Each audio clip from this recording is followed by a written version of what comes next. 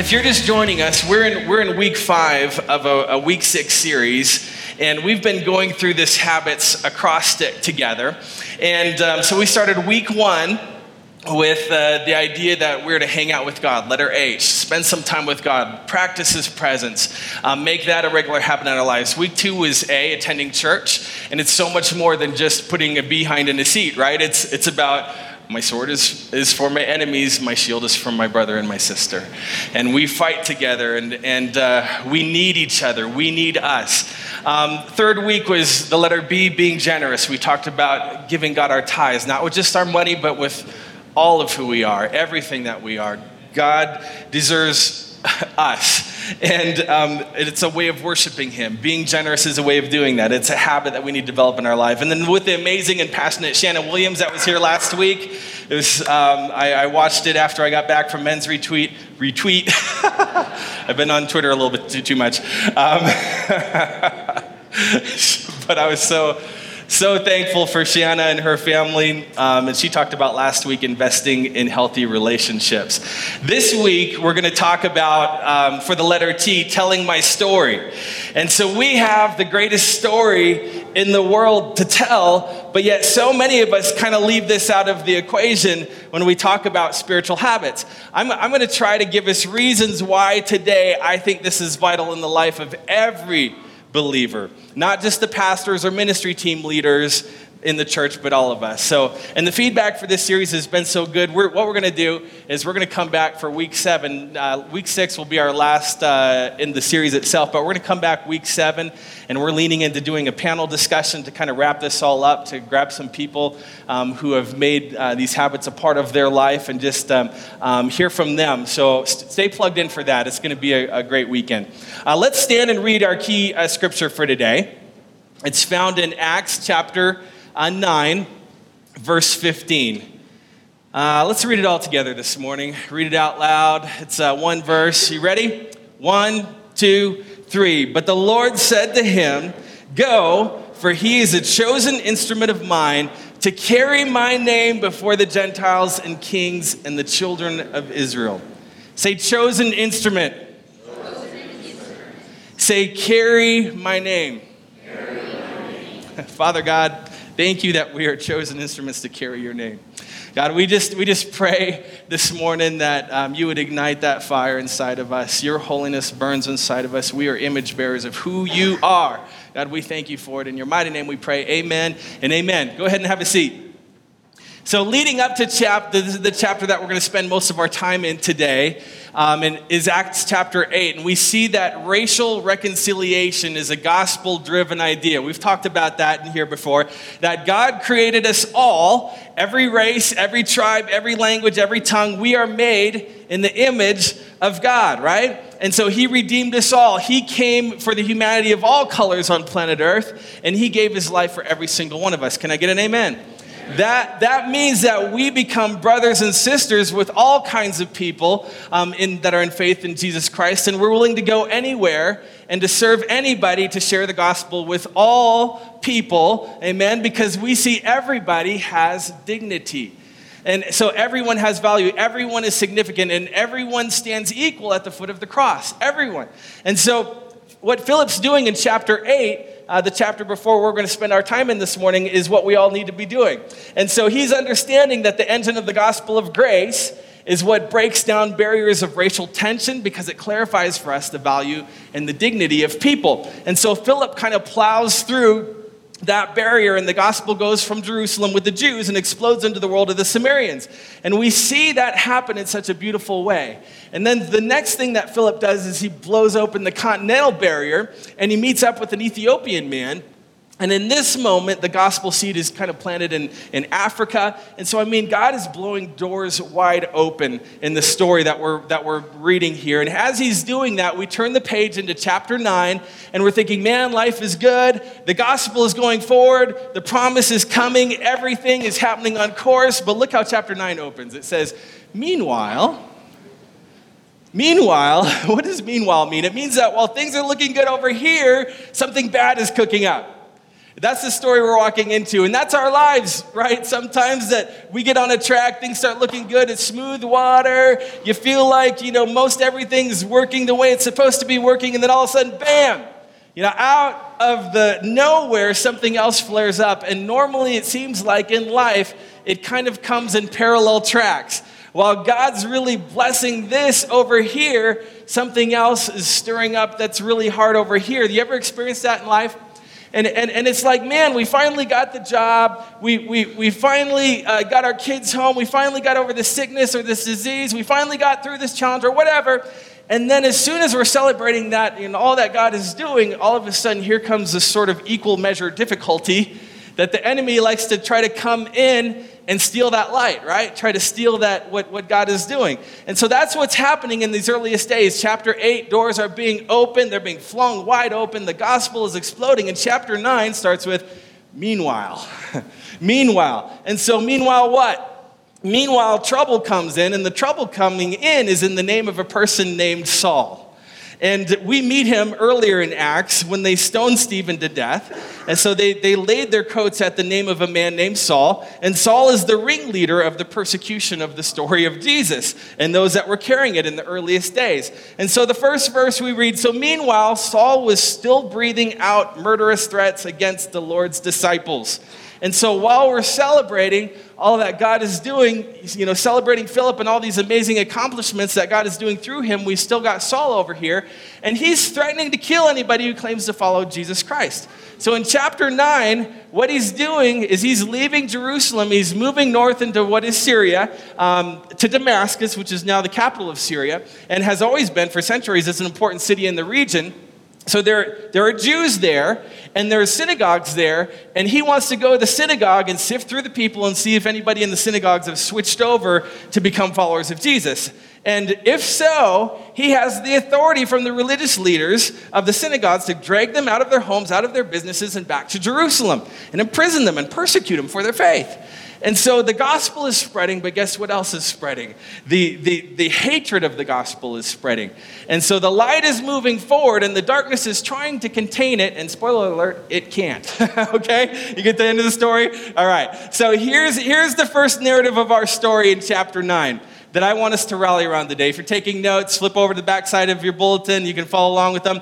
That when all hell breaks loose, God is still solidly in control.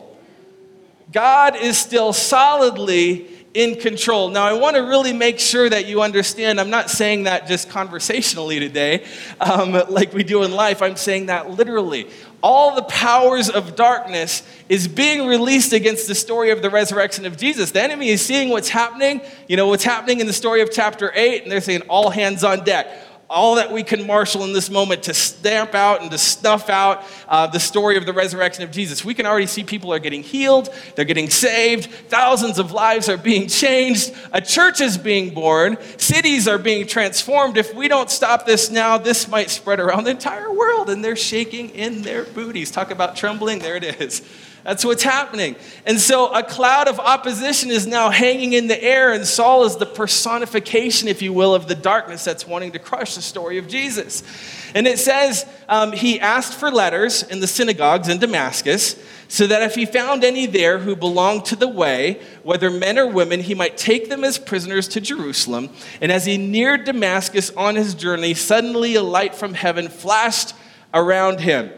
Now, if you don't know what's coming, this chapter is absolutely mind-boggling. I absolutely love Acts chapter 9 because all the darkness is now, trying to pose this threat. It's coming. Persecution is coming. Hardship is coming. Murderous threats, it says in the opening verse, are being breathed out. But God wants you to know something about that day when it all looks bleak and when it's seemingly all falling apart. Your God and my God is still in complete and total control of the world.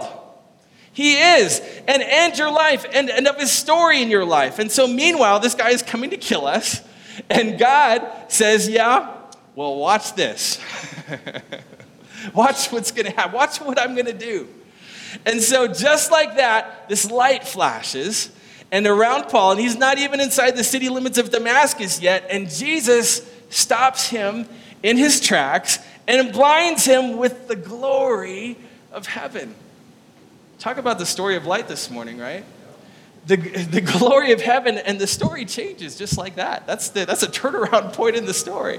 And so I want you to know today that it may be your family that's cracked apart. You may be cracking apart. You may be sitting in darkness. There may have been a phone call this week or a conversation this week or some diagnosis that came this week. And all of a sudden it seems like there's a cloud that is just hanging over you or in your business or in your thinking. And I'm telling you that God is a God who is in absolute and total control over every situation. And he didn't say, here's where you might shout a little bit. He didn't say, you might be my witnesses in Jerusalem, Judea, and to the ends of the earth. He said, you will be my witnesses. He didn't say you might receive power. He said, you will receive power. He didn't say, I might build my church. He said, I'm going to build my church. And in that moment, he just jumped in to say, don't forget my promises because I'm about to light this city up. Don't forget my promises. And so now, we've said before that there are times that he doesn't instantly change things. And when that happens, he's still working. He has a plan. He works in us. And he still does miracles. Even when he doesn't instantly change things according to our timeline and our perspective. But he wants us to see today that he is always God. And he is always in control, and he is always working his plan for our good. He just stopped this story mid-sentence, and he says, yes, the guy's coming, breeding murderous threats, but watch this. It's going to be amazing. Boom. Light and glory from heaven. His glory comes, light from heaven appears, and it stops everything. Stops Saul in his tracks, because our God decides when and where and how he accomplishes what he wants to do. Amen? And so God is committed, let me say it this way, to your good. He is committed to your good, and he is committed to his glory today. And he is on the scene and in the story, and he's at work, and he has a plan, and it's going to happen. And so what God has planned for you, his promises are not dead. It's going to happen. It's going to happen. And so the second thing, the big part of the narrative of the story today is that Paul ran smack into Jesus. So we see that when all hell breaks loose, God is still in control. But we also see this kind of pivotal moment in all our spiritual journeys. It's not when we start going to church, but it's the moment where we meet Jesus face to face. And that's what happens in the story. There's that pivotal moment on this journey. The light shines all around Paul, and it's not like some nebulous, I don't know what just kind of happened kind of thing. It wasn't this, I just had some spiritual understanding. It wasn't like that. It was a very specific and personal thing that was happening to Paul, and it was a light shone around him. The scripture says, he fell to the ground in verse 4 and heard a voice say to him, Saul, Saul, why do you persecute me? Why do you persecute me? See how personal this gets right away? Calling him by name. And then Saul replies, he says, who are you, Lord? Who are you? Now, I love that because we don't know that he really knows what's going on yet, but he knows something's going on. It's like, I'm going to call him Lord just in case, get my bases covered. Something's going on that's different. And Paul doesn't even know who Jesus is yet. He just knows that you're bigger than me, you're higher than me, you're more glorious than me, you're holier than me, you're different than me, you're other than me. Who are you, Lord, is what comes out of his mouth. And so the authority of Jesus is a theme in the book of Acts. And at the end of the day, it's not just the power of Holy Spirit working in our lives, which is real and present, but it's our obedience to Holy Spirit working in our lives.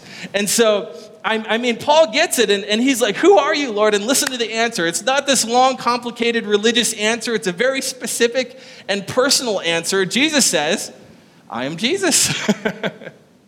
I am Jesus. How awesome is that? That's what you need.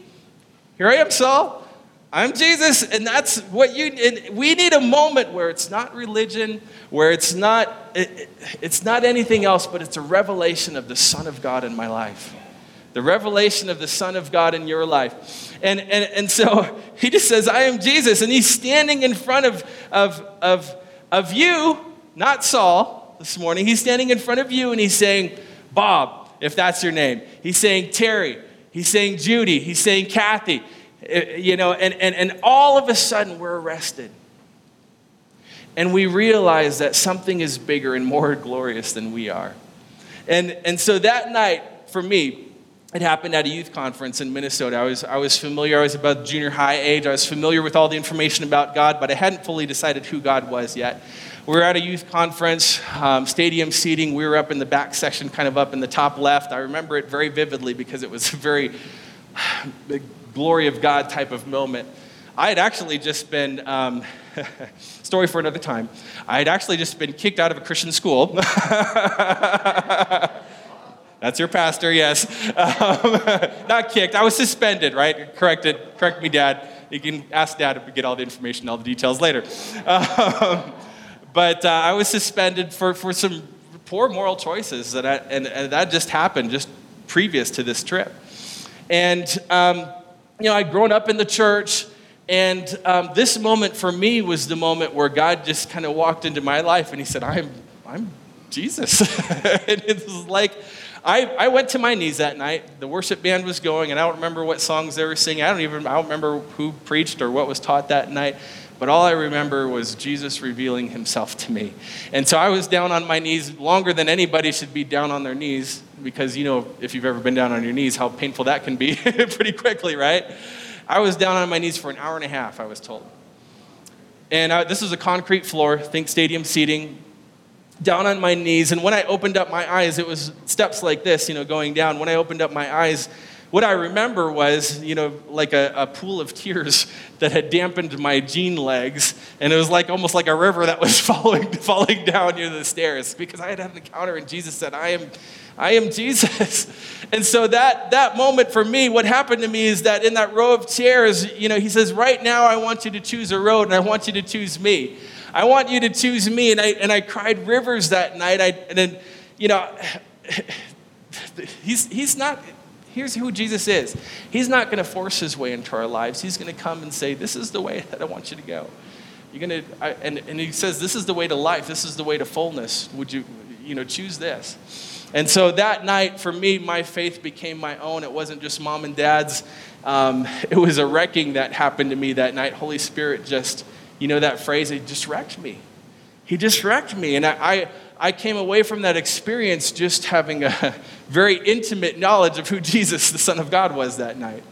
And so, if he came to me and said, if you want to, you can choose and follow me, and I'm on the road that leads to fullness of life. And man, that just sounds good to me. In fact, John 10:10, that's a life verse for me. Jesus came to give life and life more abundant, right? Let's walk in that. Who doesn't want that? And so that night for me is what clarified the who. And my response wasn't, I want to be a better Christian. My response wasn't that, I want to get more involved in ministry. My response was simply, Jesus, I choose you. I choose you.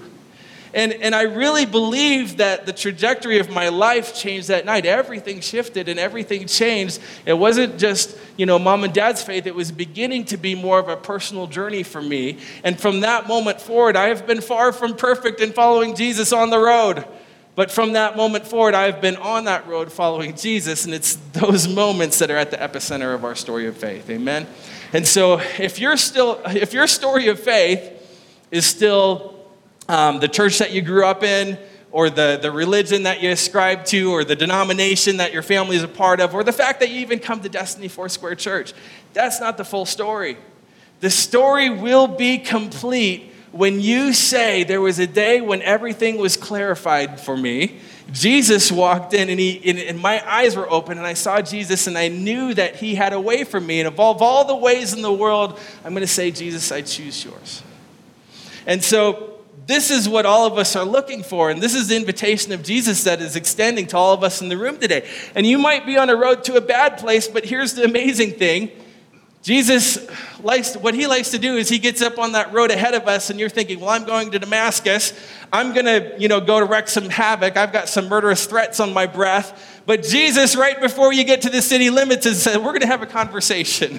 And I'm going to say to you, I am Jesus, and then it's all going to change, right? And so we keep on reading, and Jesus clarifies even more in the scripture. And he says, I'm the one that you're persecuting, by the way, Saul. And so he said, you're focused on the people, but the people have had an encounter with me.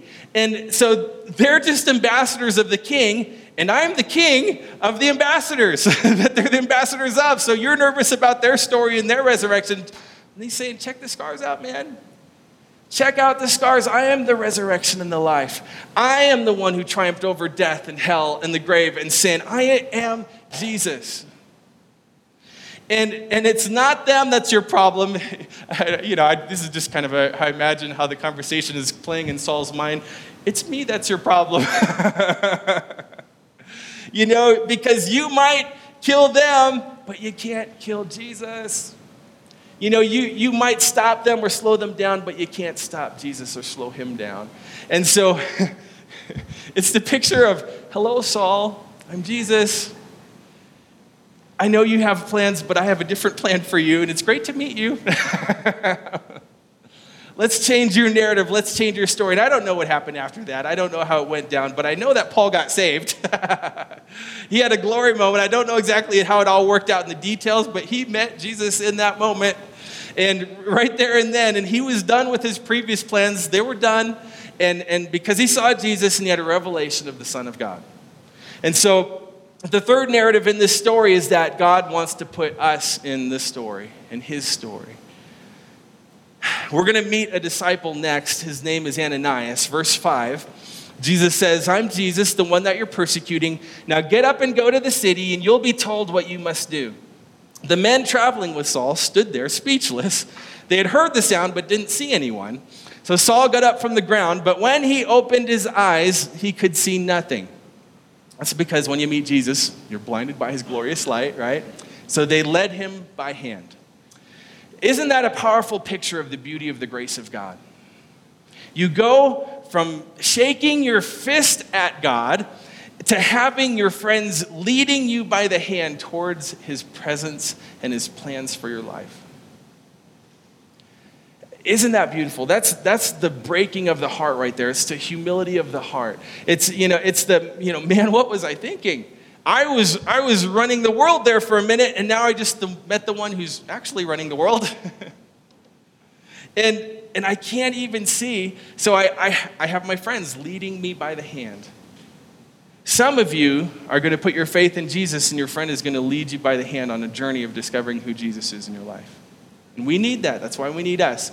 And you've been thinking, no, I don't need you to lead me by the hand, bro. I've got this, because we're good at that. We're good at isolation. We're good at insulation. And today you're going to go, would you lead me by the hand, because I don't have a clue about this Jesus guy or what his plans are for my life. I just met him, and I'm going to need you to walk me into a future with him. That's what's happening here. And let's keep on reading. It says, so they led him by hand, blind, into Damascus.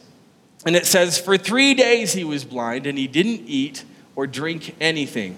So in Damascus, there was a disciple named Ananias. That's all we know about him, by the way. You can Google it when you get home. Do some research, go dig around, have an archaeological field trip if you want. This is basically what we know. There was a disciple in Damascus who had converted to faith in Christ. He had heard the story of the resurrection of Jesus. He put his faith in Jesus. He was just a guy in Damascus named Ananias, and the Lord called to him. Okay, that's pretty much the picture we have. But this is powerful. God called him in a vision, and he said, yes, Lord. Great answer, by the way. He said, yes, Lord. And let's keep on reading. The Lord said, go to a house, the house of Judas on Straight Street, and ask for a man named Tarsus from Saul, for he is praying. And in a vision, he's seen a man named Ananias come and place his hands on him and restore his sight. So did you notice God didn't need anybody to blind Saul? He didn't need anybody to give him his sight back either. He doesn't need people to do anything, but he chooses people to do a lot of amazing things. And so there are people in your story right now, and in my story right now, that they're praying a prayer that they don't even know that maybe is even a prayer, and they're saying things like, Lord, I need help. Or they're just screaming out, help. I need an answer. I need to know what to do with my family. I need I don't know if I'm going to make it through the week, and I need to know whether there is a God or not, whether you're real or not. Lord, I need to know how to figure out how to talk to you. Help! They're praying that prayer. They're praying, and then over here, maybe you're in the place and you're praying, you're having a conversation with God, and God is a master at connecting our prayers. And last week, some of you left praying this place, talking about investing in healthy relationships. Lord, I'm available. I'm available to invest in whoever you put in my path, like Shanna was talking about. And I want you to give me courage to step into that moment and take a chance and to ask the question and to care for somebody. Open that door for me. And you didn't know that the other person was praying, Lord, please bring somebody in my life who has enough courage to just tell me what I need to hear. And then your two prayers meet and God does the supernatural and the miracle takes place. That's how it works. And so some of you know my friend, our friend Bill Boylan, who's up here this morning. He likes to go to McDonald's. He calls it McChurch. Yeah. And he just asked God to lead him to the right people and the right conversations. He told us a story. I won't share it this morning, but he told us a story about this at men's retreat where God had used him just this week. And I was thinking as Bill was sharing this story, that's what this is all about. That's what we're talking about right here. Our story intersecting with somebody else's story, intersecting with God's story, the story of Jesus in our lives. And it can be super scary, can it, to step out and just do what God is asking us to do. It can be, right? But listen, Holy Spirit, listen to this. Holy Spirit does not plan things that aren't in the purpose and the plan of God. So if you hear Holy Spirit speaking into your spirit, man, what's going to be the fruit of that if you walk it out? What's going to happen? So be obedient when you hear his voice. Be obedient. And maybe it looks like, rejection on the surface when you go and you're obedient and you do what God told you to do, and they're just like, they kind of respond in a different way. But here's the thing. Just walk away knowing that God was on that scene because you are a carrier and you're an image bearer. Right? So God was on that scene in that moment, and maybe he's going to use that small, what you think is insignificant interaction to just wreck their life for Jesus. Regardless, you can walk away saying, thank you, God, for letting me be a part of your story. Amen? And so God doesn't need to invite us into the story, but he chooses to invite us. And he shows us that we have roles to play in his story. And he says, go to the house of Judas on Straight Street. There's a guy named Saul, and he's looking for you because he's already seen you in a dream. A guy named Ananias, and that's your name if you didn't know that, Ananias. And so when you get there, he'll be, okay, this is the guy. And you're going to lay hands on him, and he is going to see. Now, can you imagine having Holy Spirit speak that into your mind? So Ananias, he's a little concerned. Now put yourself in his position. I'm not saying he didn't believe God, but I like how this story plays out in Scripture. He says, well, I just want to clarify. Lord, have you heard the reports of this guy? Have you heard of the reports about this man and all the harm that he's done to your holy people in Jerusalem? And that he's come here to Damascus with authority from the chief priest to arrest all who call on your name. And so, like me, so I'm not saying I'm not going. I'm just asking for some clarity here. And so he's saying what I've said before, and I have a feeling what you've said before when God has invited you into the story. You've probably said something similar to these three words in a question.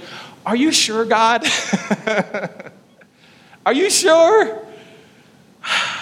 You ever said that? I heard you, God, but let me just, restate. So you want me to go to Africa? Is that what you said? So you want me to go to the summer project in Honduras? You want me to say what to that person eating the McChicken sandwich? Are you sure? And then we start coming up with our own arguments. We're kind of internally, Grandma's not feeling too well, and, I don't really have enough money to do what you're asking me to do, and, I was planning on going to summer school, and, my mom's not going to really understand me going to Honduras for the summer, and it's dangerous there, and there's no Pure Bean or Black Hills Blend there that I've heard, so I don't know if this is my calling, Jesus. Right? Are you sure? Ananias is asking, are you sure? Like, this guy is coming to kill me. You know what Ananias' name means? It means favored of the Lord. He was named favored of the Lord. And so God said, I just want to pick you, Ananias. You're favored. And I want to give you this amazing opportunity to go to Judas' house and go to Straight Street to a guy named Saul of Tarsus. You lay hands on him and he's going to have sight. And well, yeah, he's coming to breathe out murderous threats, but don't worry, he's blind right now, so you're going to have an advantage. Right? And the key for Ananias and the key for you and me was his willingness to believe. That God can change anybody at any time, at any place. At McChurch. That if God says you're going to lay hands on him and he's going to receive his sight, then guess what? You're going to lay hands on him and he's going to receive his sight. And if we don't believe, then we write off people. Oh, right, that guy, right, he's never coming to Jesus. Or we avoid people. Well, that guy hates me and probably would kill me if he had the authority from the chief priest to do it. So I'm definitely steering clear. While we're afraid of people in our context, where we live. I'm talking about, our neighbor down the street. That's why we had a conversation about our neighbors, because we can live in fear of the person that's living in the house next to us. And we're saying, well, I'm not going to go over there. It's uncomfortable. Instead of having a sense and a belief that if you want me to get involved with somebody who seems unreachable, well then, okay. I'm going to step into that plan that you have for me, Jesus. Why? Because God can invert stories in a heartbeat. He can turn it around, and there's no one in your life that couldn't be sitting next to you in worship this next week, celebrating the power of Jesus, just like you did today. And you're like, oh, you haven't met my dad. No, I haven't. But I don't think he's going, I'm going to Rapid City today and I'm going to arrest all the Christians either. There is power in our belief and in our trust in God that allows us to step into his story. So Ananias said yes to what God asked him to do.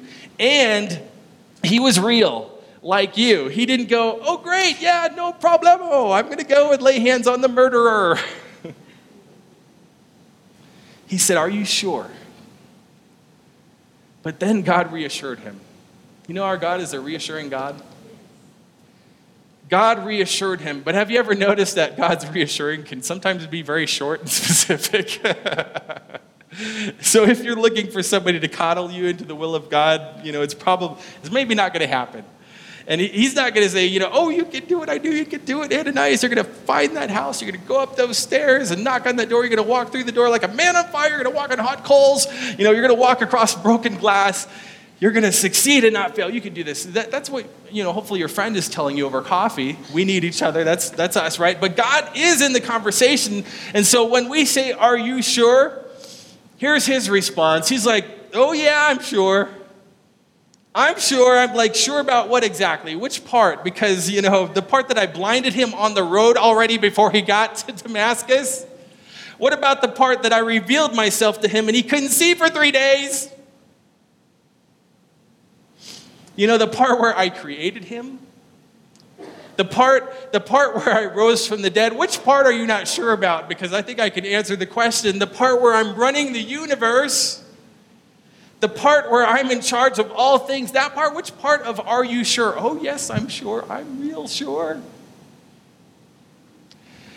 And look at how he just brings that down to such a big hug for Ananias. But the Lord said, so are you ready for the reply to the question? He said, are you sure? Here's the reply. You ready? Chapter 9, verse 15. You ready? Get ready. The Lord said to Ananias, go. Go. So I think we've confused God and Dr. Phil or somehow merged the two.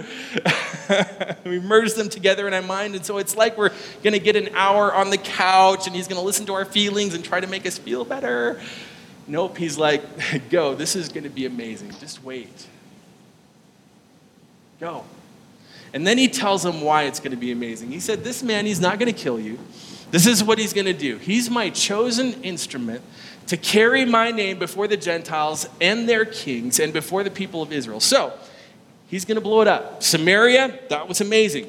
The Ethiopian unit going to Africa with the gospel, amazing. But this guy is going to take the gospel to all the people who don't think that they deserve a chance with me in the whole world. This guy is going to take the message to the worst of the worst who have no religious footing, and he's going to tell them about my grace. This guy is going to stand before kings, and he does just a few chapters later, King Agrippa. This guy is going to take the gospel to the whole house of Israel. He's my chosen instrument to carry my name. So Ananias went, and he entered the house. He placed his hands on Saul, and he said, Brother Saul, because he knew now, okay, this guy's with us. He's a brother. And he said, Brother Saul, the Lord Jesus, who appeared to you on the road as you were coming here, has sent me so that you may see again and be filled with the Holy Spirit. Immediately, something like scales fell from Saul's eyes and he could see again. He got up and he was baptized. And after taking some food, he regained his strength. Paul spent several days with the disciples in Damascus, and at once he began to preach in the synagogues that Jesus is the Son of God. Hello. And all those who heard him were astonished, and they asked him, isn't this the same man who raised havoc in Jerusalem among those who call on his name? And hasn't he come here to take them as prisoners to the chief priests? Yet Saul grew more and more powerful and baffled the Jews living in Damascus by proving that Jesus is the Messiah. And so Ananias is standing there with his mouth open and going, wow. I just prayed for him. I was me. I prayed for him. And so now I imagine Ananias is standing in heaven going, oh, wow. Wow. I can just see him walking around there. Do you like Romans? You like Timothy? That was me too. I prayed for him. I went to lay the hands on him. You can see now. I was praying for them the whole time. Oh, and all those churches that started, that was me. and I was there and I laid hands on him. And so thank you, God, for including us in your story. Amen? None of us are going to be included in the story if we don't believe that God can change anybody at any moment and any time by telling your story that intersects with his story. So the last thing, it's really obvious here, but it's where we land today. The clear mission of Paul, and more importantly, the clear mission for you and me. It's found in chapter 9, verse 15. This is the verse that we opened up with. This man is my chosen instrument to carry my name. He is my chosen instrument to carry my name. That's the sum of God's purpose for us here on earth. We talked at length about this in the Passion and Purpose series, if you were here. And that's how simple it is. And so if for you, God's will has been complicated, I don't know if I should be a doctor, if I should be a missionary, I don't know if I should go, into finance or whatever. Listen, God isn't trying to trip you up on all that stuff. That's not who he is. That's how simple this is, really. And so that the enemy is trying to convince you that God is not a good father, but that he's a confusing father. And we don't sing that song here. Some people got that. God is saying to you, look, you have a passion in your heart, and I don't know what it is. Maybe you want to repair washing machines for the rest of your life. Well, go and repair every washing machine on the planet Earth. But here's the thing. That doesn't really matter as much as this. That what matters is what are you carrying as you go house to house to house to house, installing machine to machine to machine to machine, right? What are you carrying there? Because your purpose in life isn't what you do, it's what you carry. Your purpose in life isn't what you do, it's what you carry. And that simplifies it for us today. That should resolve for some of us today all the conflict and the confusion and the questions. What am I supposed to be doing? Am I in the right job? And he's happy that you got into fashion if that's what you're getting into. God, can you really, get excited about that? My friends they're changing the world and I'm in fashion. Is God excited about that? Here's the thing. God wants you where your passions flourish because that's where you flourish and that's how he made you. And so where you flourish, you spread life. But here's the thing, it's not about what you do, it's about what you carry. He didn't say to Paul, here's all the places that you're going to go, all the places that you're going to speak, all the people that you're going to meet, all the jobs that you're going to have, all the books that you're going to write. He just said, your job is to carry my name to people who don't think they deserve it, to people who think that they run the world, and to people where you came from and your circle of influence that you grew up with in the house of Israel. Carry the name of Jesus everywhere you go. And this is why this is revolutionary, because it blows up the whole conundrum of God's will for our lives, but it's second nature to every one of us, because we are all phenomenal name carriers. We are phenomenal name carriers because we were made to be image bearers. We were created to be image bearers. We were created in the image of God to bear the image of God, and we do bear the image of God, and for some of us it's buried, but we were made to carry the image of God in this world. We were made for that. So it's not about carrying your image in this world, it's about carrying His image in this world, and that's in our DNA, and that's why we as a people, we gravitate towards names and towards brands, honestly, because we are really good name carriers. I did a Google search, as we're wrapping this up, I did a Google search for a little game called Fortnite.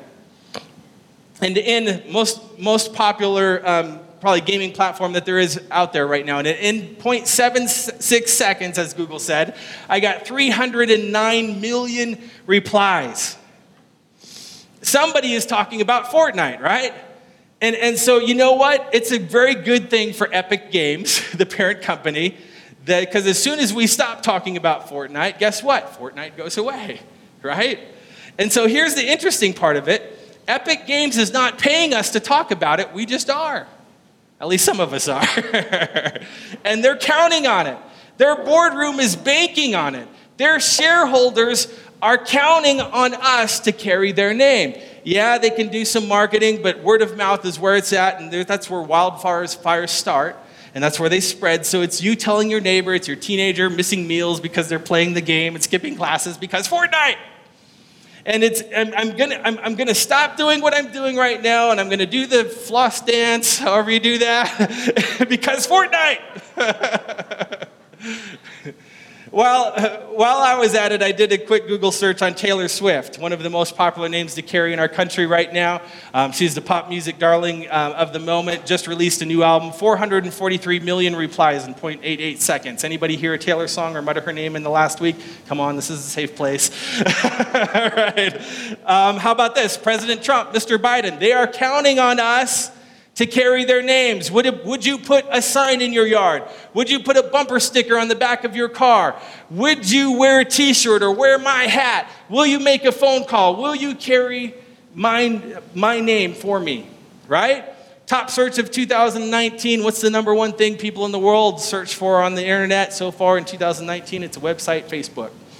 The number one searched item. You'd think people could just remember Facebook.com, but I guess. So people are counting on us. And the reason why it's working for them is because we were wired from creation to carry the name of our Creator to the world. We were wired to be name carrier, to be an image bearer. And if we don't carry His name, we're not going to not carry any names, if you know what I mean. We're going to pick up another name.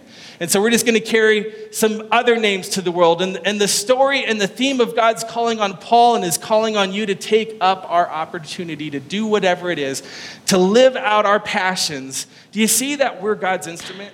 Do you see that from that scripture? We are God's instrument. But how do we carry that out? We carry it out through whatever our instrument is. I mean, maybe highlining is your thing, right?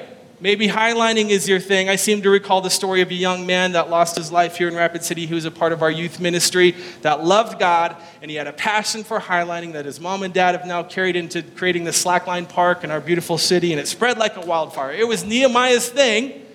And he did it well. He was getting sponsorships. He was getting pictures taken and story told in the newspaper, but just realized the whole time that Nehemiah was walking the high lines, that wasn't his purpose in life. That was an instrument in his life by which he got to carry the name of Jesus to a whole community. And when he passed away, hundreds came to his memorial service and witnessed an amazing act of forgiveness. And they had the chance to worship the God that he served. And many made decisions to follow Jesus.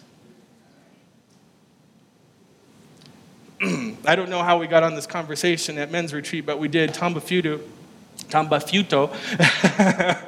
has been a respected architect in our community for many years. He's designed some very well-known structures in our area. I could list some of them and you'd know them. You've been there. And we were talking about it around the campfire one night, and Tom has a lot to be proud of, but in my assessment, he's a very humble man. And so one of the guys said, if that was something that I'd made, I'd be out in the parking lot with a sign like, hey, I made this. I made this. But, Tom, that's not his game, and he made the comment, that thing that was built is not going to last. It could be dust in a few years. I can't speak for Tom, but I think that's his attitude because he knows what does last.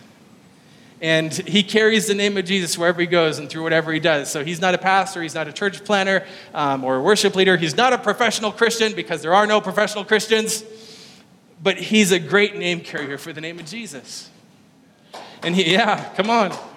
He's a man of incredible character and integrity with a phenomenal wife who carries, those same traits. And they leave a ripple of Jesus in the fabric of the world that they live in. They are name carriers for Jesus in this region, not just an architect on mission to design great buildings and structures to help benefit us in that way. But in the story of those buildings and those structures, there goes a heart that's beating for the one who made it all. So as we get ready to close, Doug, you can come on up. This is the plan. Go to the schools if that's where you're going every day. Go to the laundry room if that's where you're going to fix the washing machines. But carry his name to the laundry room then. Carry Jesus' name to the boardroom. Carry the name to wherever you go, wherever your God-given passion's taken you. Go there and carry the name of Jesus. Delana used this knife. She'll be here second service in her family. I don't know if you saw or heard this. She won a regional health mural contest for breast cancer awareness a couple of weeks ago. And she's going to carry the name of Jesus to Art Alley here in Rapid City. They're revealing her mural this Friday at 11 o'clock. If you can be there, let's support that and celebrate that with her. But carry the name wherever you go. Carry the name wherever you go. And that doesn't mean that you have to, have a scripture on the mural. It just means that you have to live your life in such a way that the effect of Jesus is felt among the people around you. So when you go into the dentist chair, so if you're going to the homeless shelter, if you're going to Hollywood, it doesn't matter where you're going. It's not where you go, it's what you carry. And we all have the power and the privilege to do what we love for the purpose of advancing the name that we love and the one that we love in this world. The name of Jesus isn't like carrying the name of Taylor Swift. It's not like carrying the name of a brand of clothing. The name of Jesus split open hell, shut down the enemy's plans forever. And the name of Jesus terrifies the dark. Let's stand. We have a purpose and a passion and a calling to carry the name of Jesus wherever we go. We are image bearers. We are glory carriers. And this isn't just for, pastors or the professional Christians. This is for the church.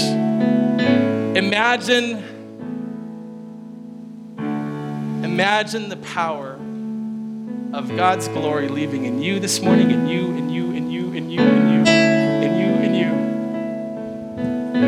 you. As we go out into a world that is dark and broken and needs to hear and needs to see the reflection of Jesus that we carry. So, Father God, thank you for the privilege it is to carry your name.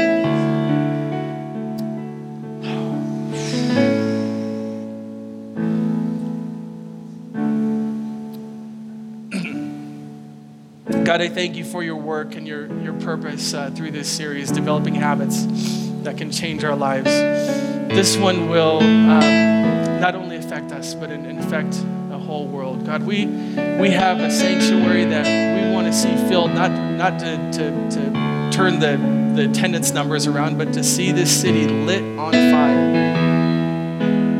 So there's people in our lives that need to know your name. And so God, we go as sent ones today. We go as carriers of your glory.